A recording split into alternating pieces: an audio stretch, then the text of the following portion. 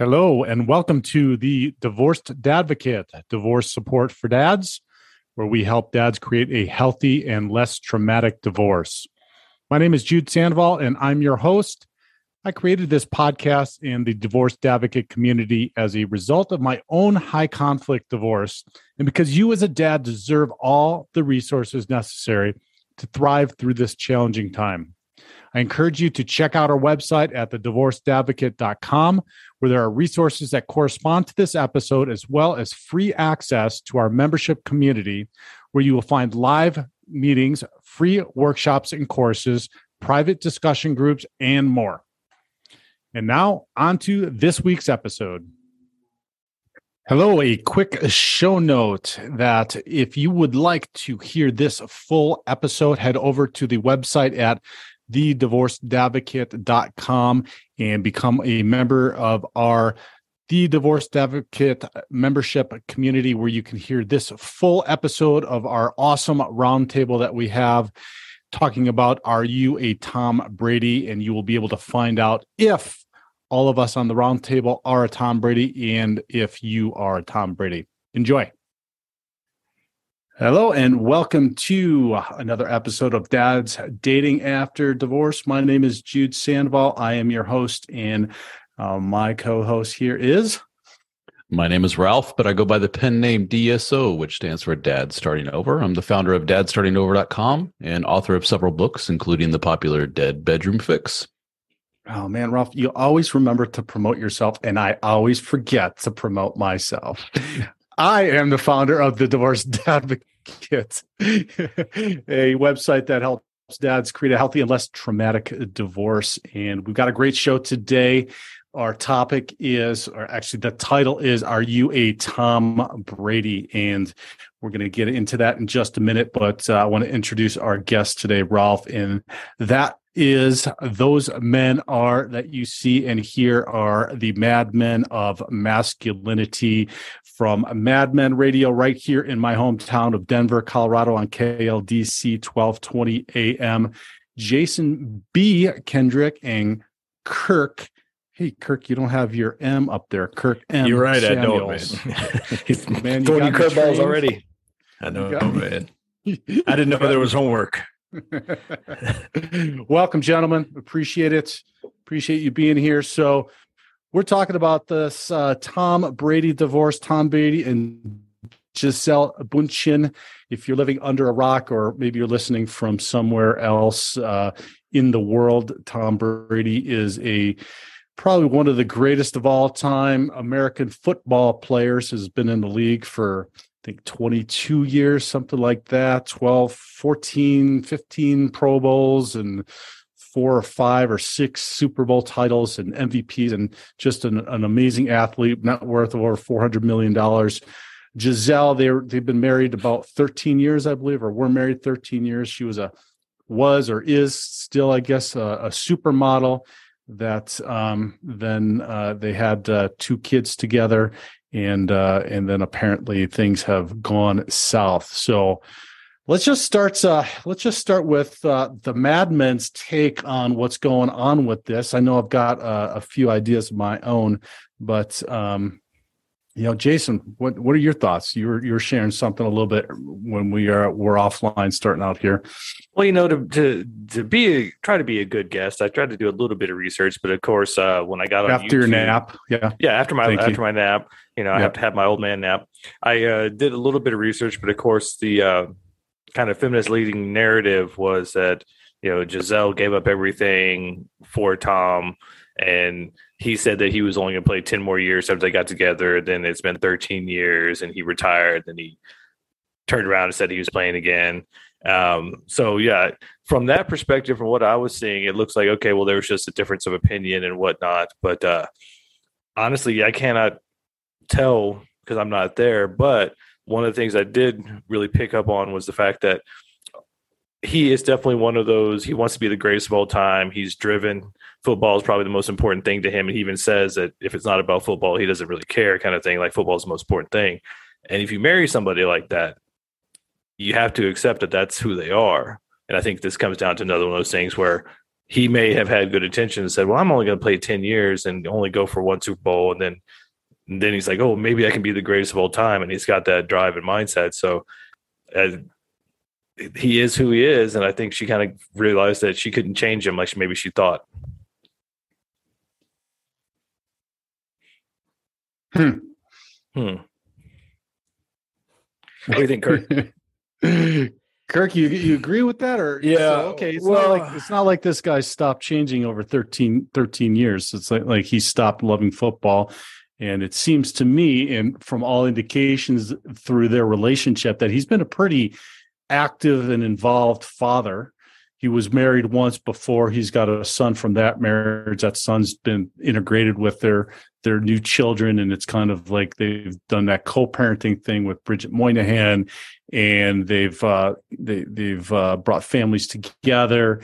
He talks about his kids all the time. If you listen to his podcast, he talks about his kids, and they're pretty involved. And so, Kirk, this guy's not just a footballer who's possessed about playing football all the time and has just tuned out everything else. He's an active father. He cares.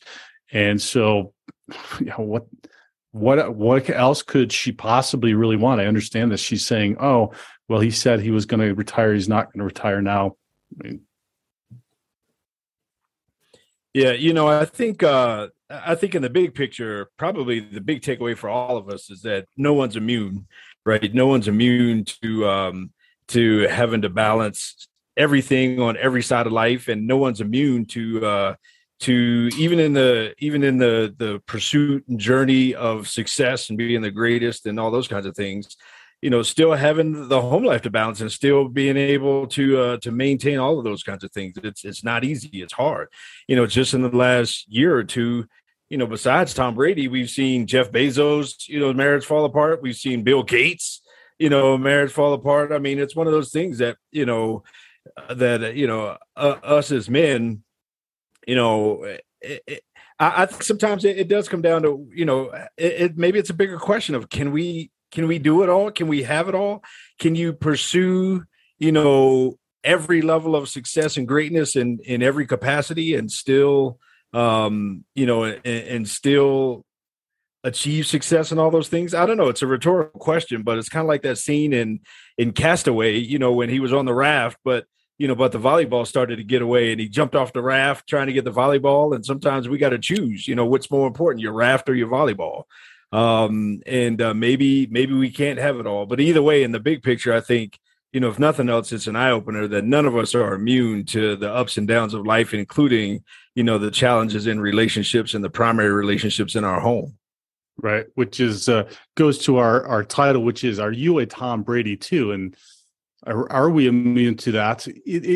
Jason brought up an interesting point about the feminist perspective on this. And then Kirk also brought up the perspective about after 13, 15, however many years, many of these high achieving men have had a wife that said, I'm just done. I'm just done.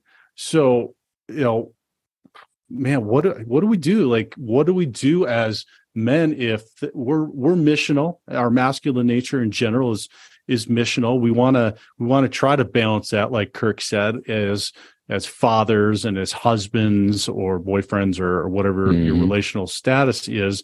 But how do we look out for that? How do we balance that? It seems like these women after a certain period of time just go, yeah, I was kind of into it in the beginning, but now after a decade or whatever, it's just, boring or not that interesting, or I'm looking for something else. Apparently Giselle's dating some jiu-jitsu guy now. I mean, it's literally weeks after, right? So that's another interesting component.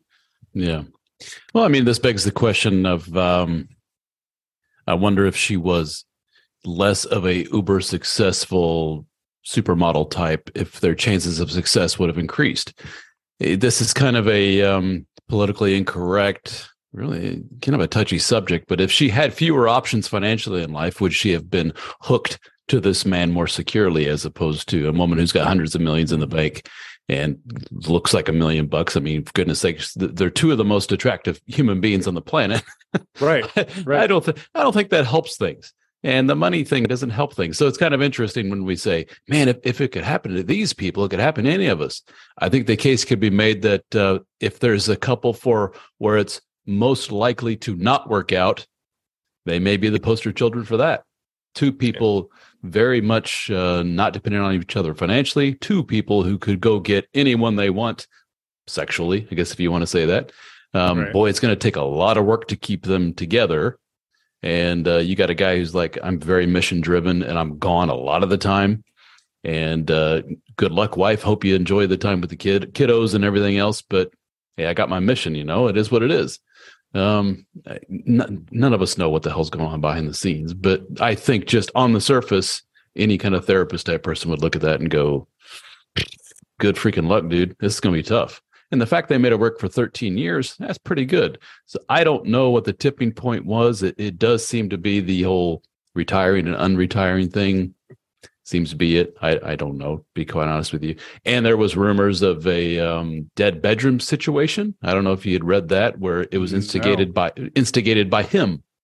I read that in some news article that in divorce papers or something like that, she cited a bedroom issues, and she wasn't getting her needs met. He wasn't around. He was absent. There was no physical intimacy anymore between them. Who knows what's going on there? But kind of interesting. It sounds like another case of kind of two high performers, two kind of one percenters who have goals and have dreams and want to be top performers, not being able to step down. Maybe in looking at the interviews and things she did, she was like, well, I gave up my career. I gave up these things to be the stay-at-home mom and to take care of the kids. And he was only going to play for so long. And then he decided not to. And I think it may have come down to, she thought they had an agreement where she was going to support him, and then he was going to turn around and support her as she went back to do whatever. I'm not sure, being a mother of 3 or 2 when going back to being a supermodel. Maybe that's a thing. I don't know. Most of the evidence goes the other direction, but maybe she has other irons in the fire. But it just seems like there was a feeling of she or they both thought they had an agreement, and then some minds got changed because they didn't follow the path they had agreed upon. But of course, not being there, not knowing, I just see, we actually did an episode recently about expectations. And one of the things I posted on that or talked about was maybe not going for the 10, because that has a whole lot of baggage, that 1%er or that 10 person, there's a lot that goes with that you may not be able to handle. Maybe look for a 6, 7, or 8 who's still fairly attractive, but will appreciate you more. And it has less of the baggage and less of the risks of somebody else trying to swoop in all the time. Yeah, it's interesting you mentioned that. There's a phenomenon that's relatively new. Actually, it's not new as far as taking place, but it's new as far as it's so stinking obvious now, which is we have a relatively small number of men getting all the women. And we see that in the online dating world, where, and the people that run like OkCupid put out a whole bunch of data in regards to this, which was very interesting. And they showed that, wow, a very, very small percentage of men, and all the women are like, I'm going for that upper echelon dude. And the story for a lot of those women, by their older, more wise women in their life, say, sweetheart, he has a lot of women at his disposal. You're trying to nab a guy who could get he has dozens of women that are calling on him, and good luck. If he's a multi-billionaire on a private jet flying all over the place and he's got women jumping all over him, you as the potential partner to that guy, your work just went up exponentially. Always got to look your best. Always got to be worried about the other woman. So yeah, you're right. You're exactly right. It's good freaking luck if you try to get with the 1%er, not necessarily the best partner candidate, long-term partner candidate. Yeah. But to my understanding, she made more than him. Right. So, so we're initially, not talking about so we're not talking about a scenario where, started from the bottom and now we're at the top, and neither, she didn't have anything, and, and all that kind of stuff. She was just the woe is me, just the poor little mom sitting at home, and she made the sacrifice for the family and all that kind of stuff. I mean, she had a thriving career. She's a freaking supermodel. Right. So, in this scenario, back to the point of, man, nobody really needs each other. Like, in that relationship dynamic, It's like, to your point, I can get whoever I want. Well, really? Well, so can I. I can fly here and there. I got my career. Well, really? So do I. And so then it comes down to, who's it more important to in terms of, okay, maybe we need kind of a relationship timeout here. Maybe we need to reset this thing and figure out, what our relationship priority is. We're in this marriage, but we're miserable. And, me, I'm a two-time, full disclosure, I'm a two-time offender when it comes to divorce. And it's a completely miserable situation to be in where you're with somebody and you're married to somebody, but everybody's miserable. You're in a paper relationship, but there's no connection. Right. And so, even if you're going different directions and traveling different parts of the world and all those kinds of things, pursuing your own thing, it's still a miserable situation to be in. And then, normally at some point, somebody says something, calls out the elephant in the room. And, that can kind of be the beginning of the end. I think the whole unretiring was like him saying, okay, fine, I hear you. Let's get together. Let's do the therapy counseling and we'll make this whole thing happen. And then it was like, wait a minute, I'm a NFL quarterback, right? This is who I am. So without that, now what? And a lot of those athletes have an identity crisis once they retire anyway. Mm-hmm. So, where do you find your identity? And in this case, guys, since we're all guys and primarily we're even talking about a guy, where do you find your identity? Where do you find your purpose? Where do you find your priority? And I think in that case, man, he retired for a minute and he did a couple of trips to the grocery store and, and he was like, all right, man, now what? And so, I mean, this is, it's a lot of complexities, I would imagine, in that scenario. So you both bring up a really interesting point in the context of modern dating, right? In the fact that, all right, she was a supermodel, but she's also dating, Ralph said, a great looking guy, just highly successful, engaged father, et cetera. Is she going to really do better than that? I mean, is it not? Is she going to get out in that dating world and really be able to do better than Tom Brady? And I put that in the context of, do women really need men anymore? Because she made her own money, they make their own money, and if we're out there in the dating world, and then Jason talked about you guys' episode on expectations. Maybe there's something we need to be doing a little bit better in our communication up front about either in our communication up front with who we're dating or in our values and in our beliefs of what we want when we get into a relationship and clearly convey those. And that might, Jason talked about, instead of looking for the 10s, look for the 6 to 8. They're going to appreciate you more. But maybe that's also like, the world out there is saying, go out and achieve and become a supermodel or become your CEO of whatever. But what I want is I want a family and I want traditional values. I want to be the bread earner. I want to be missional. I want you to be about the house and the home, et cetera. And while that might sound, I don't think it sounds misogynistic. I think that's fine if that's what you are setting the expectations up for up front. Yeah, I think there's such a big push towards independence on both sides. Men have kind of had that, independent Lone Ranger streak for a long time and we'll suck it up and be okay. And now the ladies are getting their, you go girl, be a boss babe and go be independent and make your money. Well, with two independent people who don't have an interdependent mindset, then it's all me, me, me. I thought one thing that was interesting was looking at the divorce statements when Tom was saying, well, my wife and I were ending this amicably and we're going to work with the kids and be co-parents and everything. And she said, well, my kids and my ex, and it was all about her. And so I think that was part of maybe that catalyst to destruction for them was that they're both, high achievers and high earners, but it's all about them and their achievements. And so I think she could only stay on the sideline so long before she's like, I've got to go, make my mark again and become Giselle again and all those things. But I mean, that's something you got to look at when you're getting into these relationships. But for the rest of us normal folks, I would say getting into relationships under the mindset of interdependence, of serving the relationship, serving the family. If you're going in there with a lot of this, what am I going to get? And Kirk and I talk about it quite a bit. Are you going into this relationship out of a mindset of service? how am I going to serve my partner? How am I going to serve this family and this relationship? If you're going into it with what am I getting out of it, then you're both at a detriment. You're going to bleed each other dry instead of adding to that well and making, all boats rise, as it were. So, Ralph, do you think Giselle's going to have a big wake up call when she gets out in the dating world? No, Giselle will be just fine. Yeah, she may not get married again, but she'll have plenty of dates.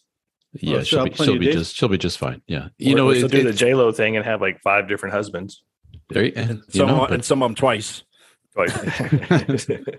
Are we in a roundabout way exposing something that's not so nice to say about the institution of marriage? At least what it was in the past, which was it was based very much upon the dynamic of I, woman, in the case of the past so many generations, need you, man. That's why this bond is strong.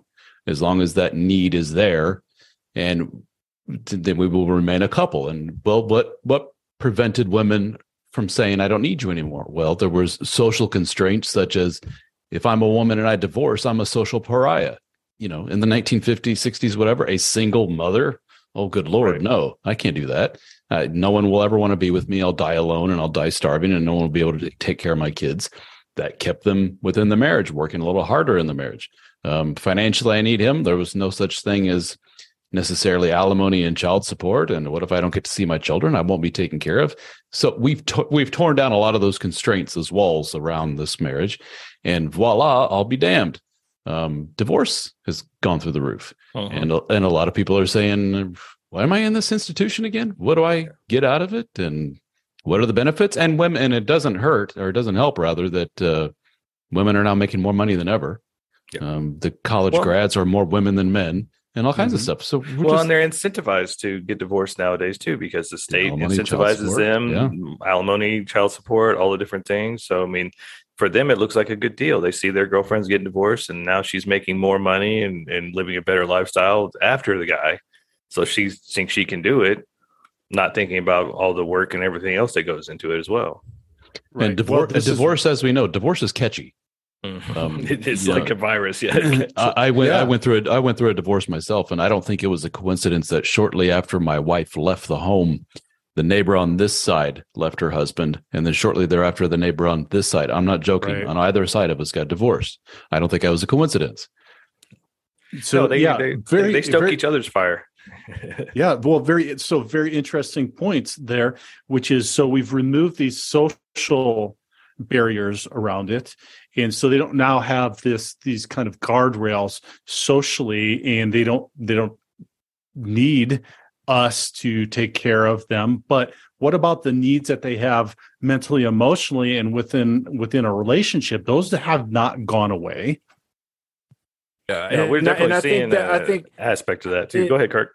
And I think, it does come down to needs. Do I need you, and do you need me? And in my mind, my thought, my philosophy is, I think we should need each other, not need like air, maybe need like air conditioning, where, I can live, but man, my life is dope with you in it, kind of thing. And so when you get to the point where your needs no longer align in terms of your relationship, then that's when things begin to disintegrate, and somebody begins to say, well, you know what, maybe I can. It happens with every single boy band. Every single rock band. When we don't need each other anymore, then all of a sudden it's like, okay, maybe I can go out and do my little solo career kind of thing. And again, in this scenario, neither one of them really needed each other. I don't think either one of them still need each other. And I'm pretty sure, they'll figure out, or they've already figured out, the whole parenting situation, the property stuff. They don't,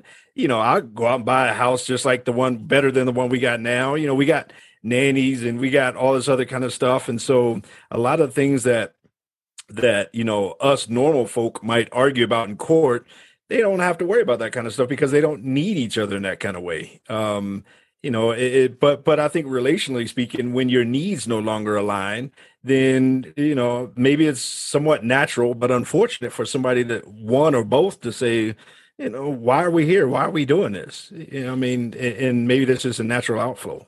Yeah. I'd see a lot of times, when we look at the Institute of Marriage as it began, it was a survival need.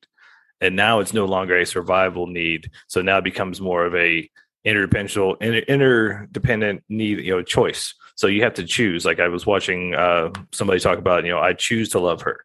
So that even when she's being chaotic or even when I'm not right, we still choose to love each other. And that's what we're seeing is a lot of this fairy tale Disney Starstruck lover syndrome mentality isn't panning out. And so anytime there's any rocky waters, they choose to bounce instead of working on a relationship and actually creating a deeper foundation for interdependence and choosing to need each other and love each other.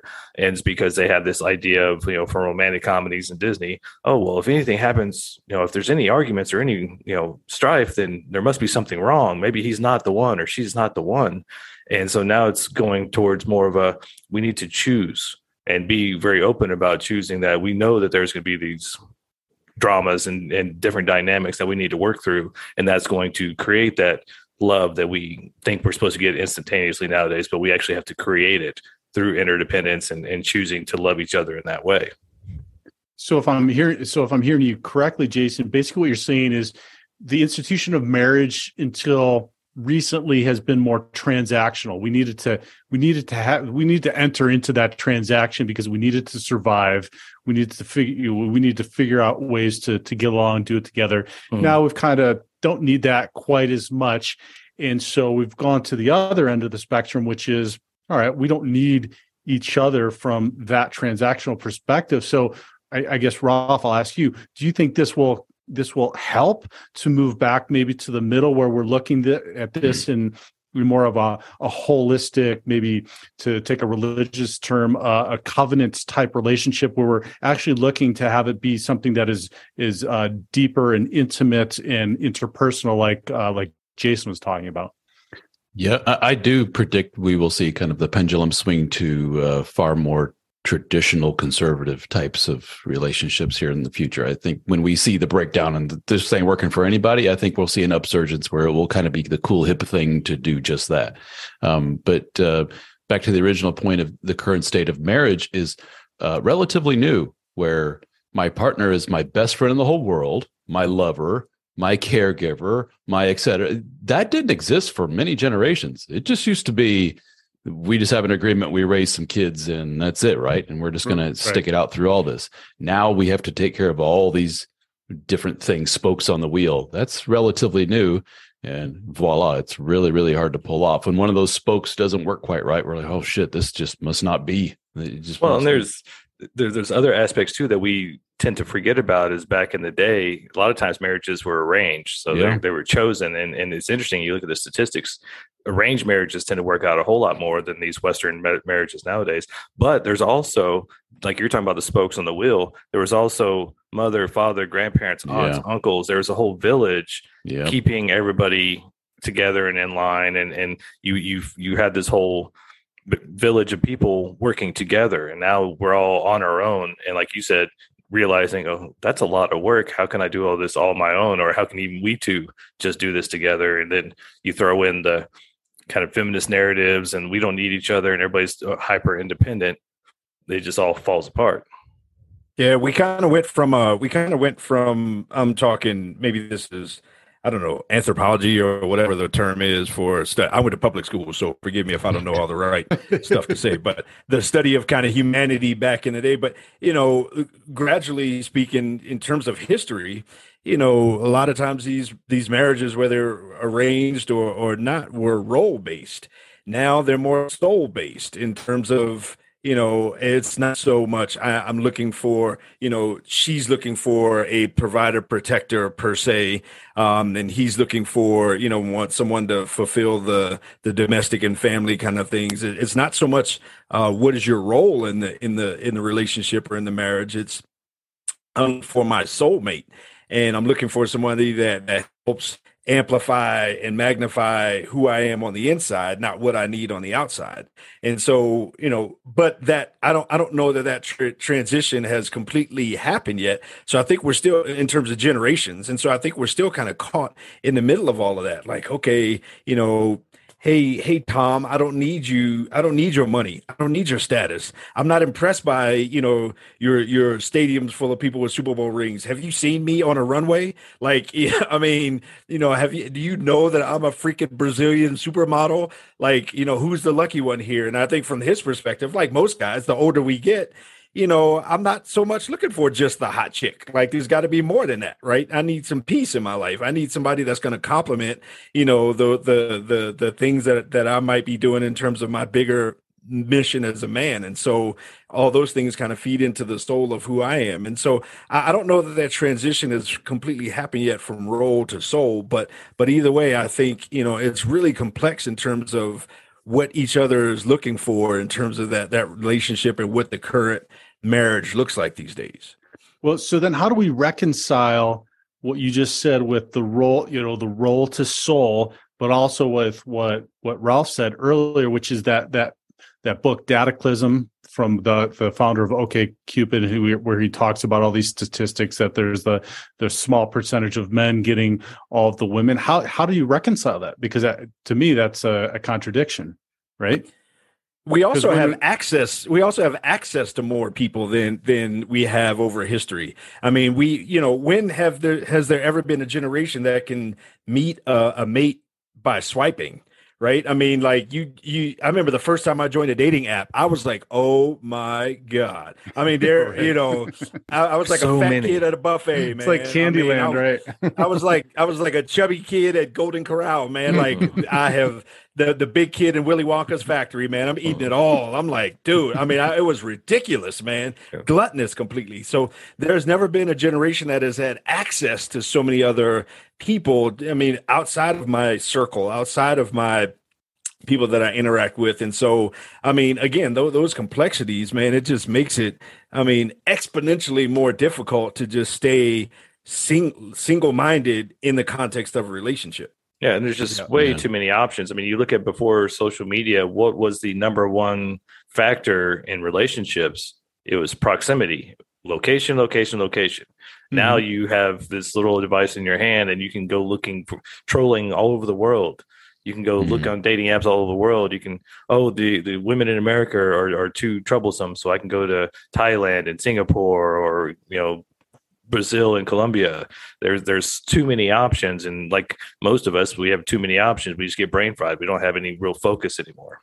Right. But Ralph, how do we, so I understand all that and I agree with all that, but how do we reconcile that 20% of the guys are getting 80% of the women if what Kirk says is that they're looking from role to soul? Because it doesn't feel like that, right? If they're only looking for the top 20%, they're the greatest looking guys, the highest achieving guys.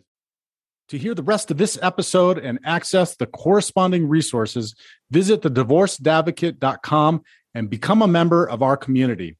It's free to join and will provide you with the resources you deserve as a divorced or divorcing dad. Thank you for listening. God bless, and I'll talk with you next week.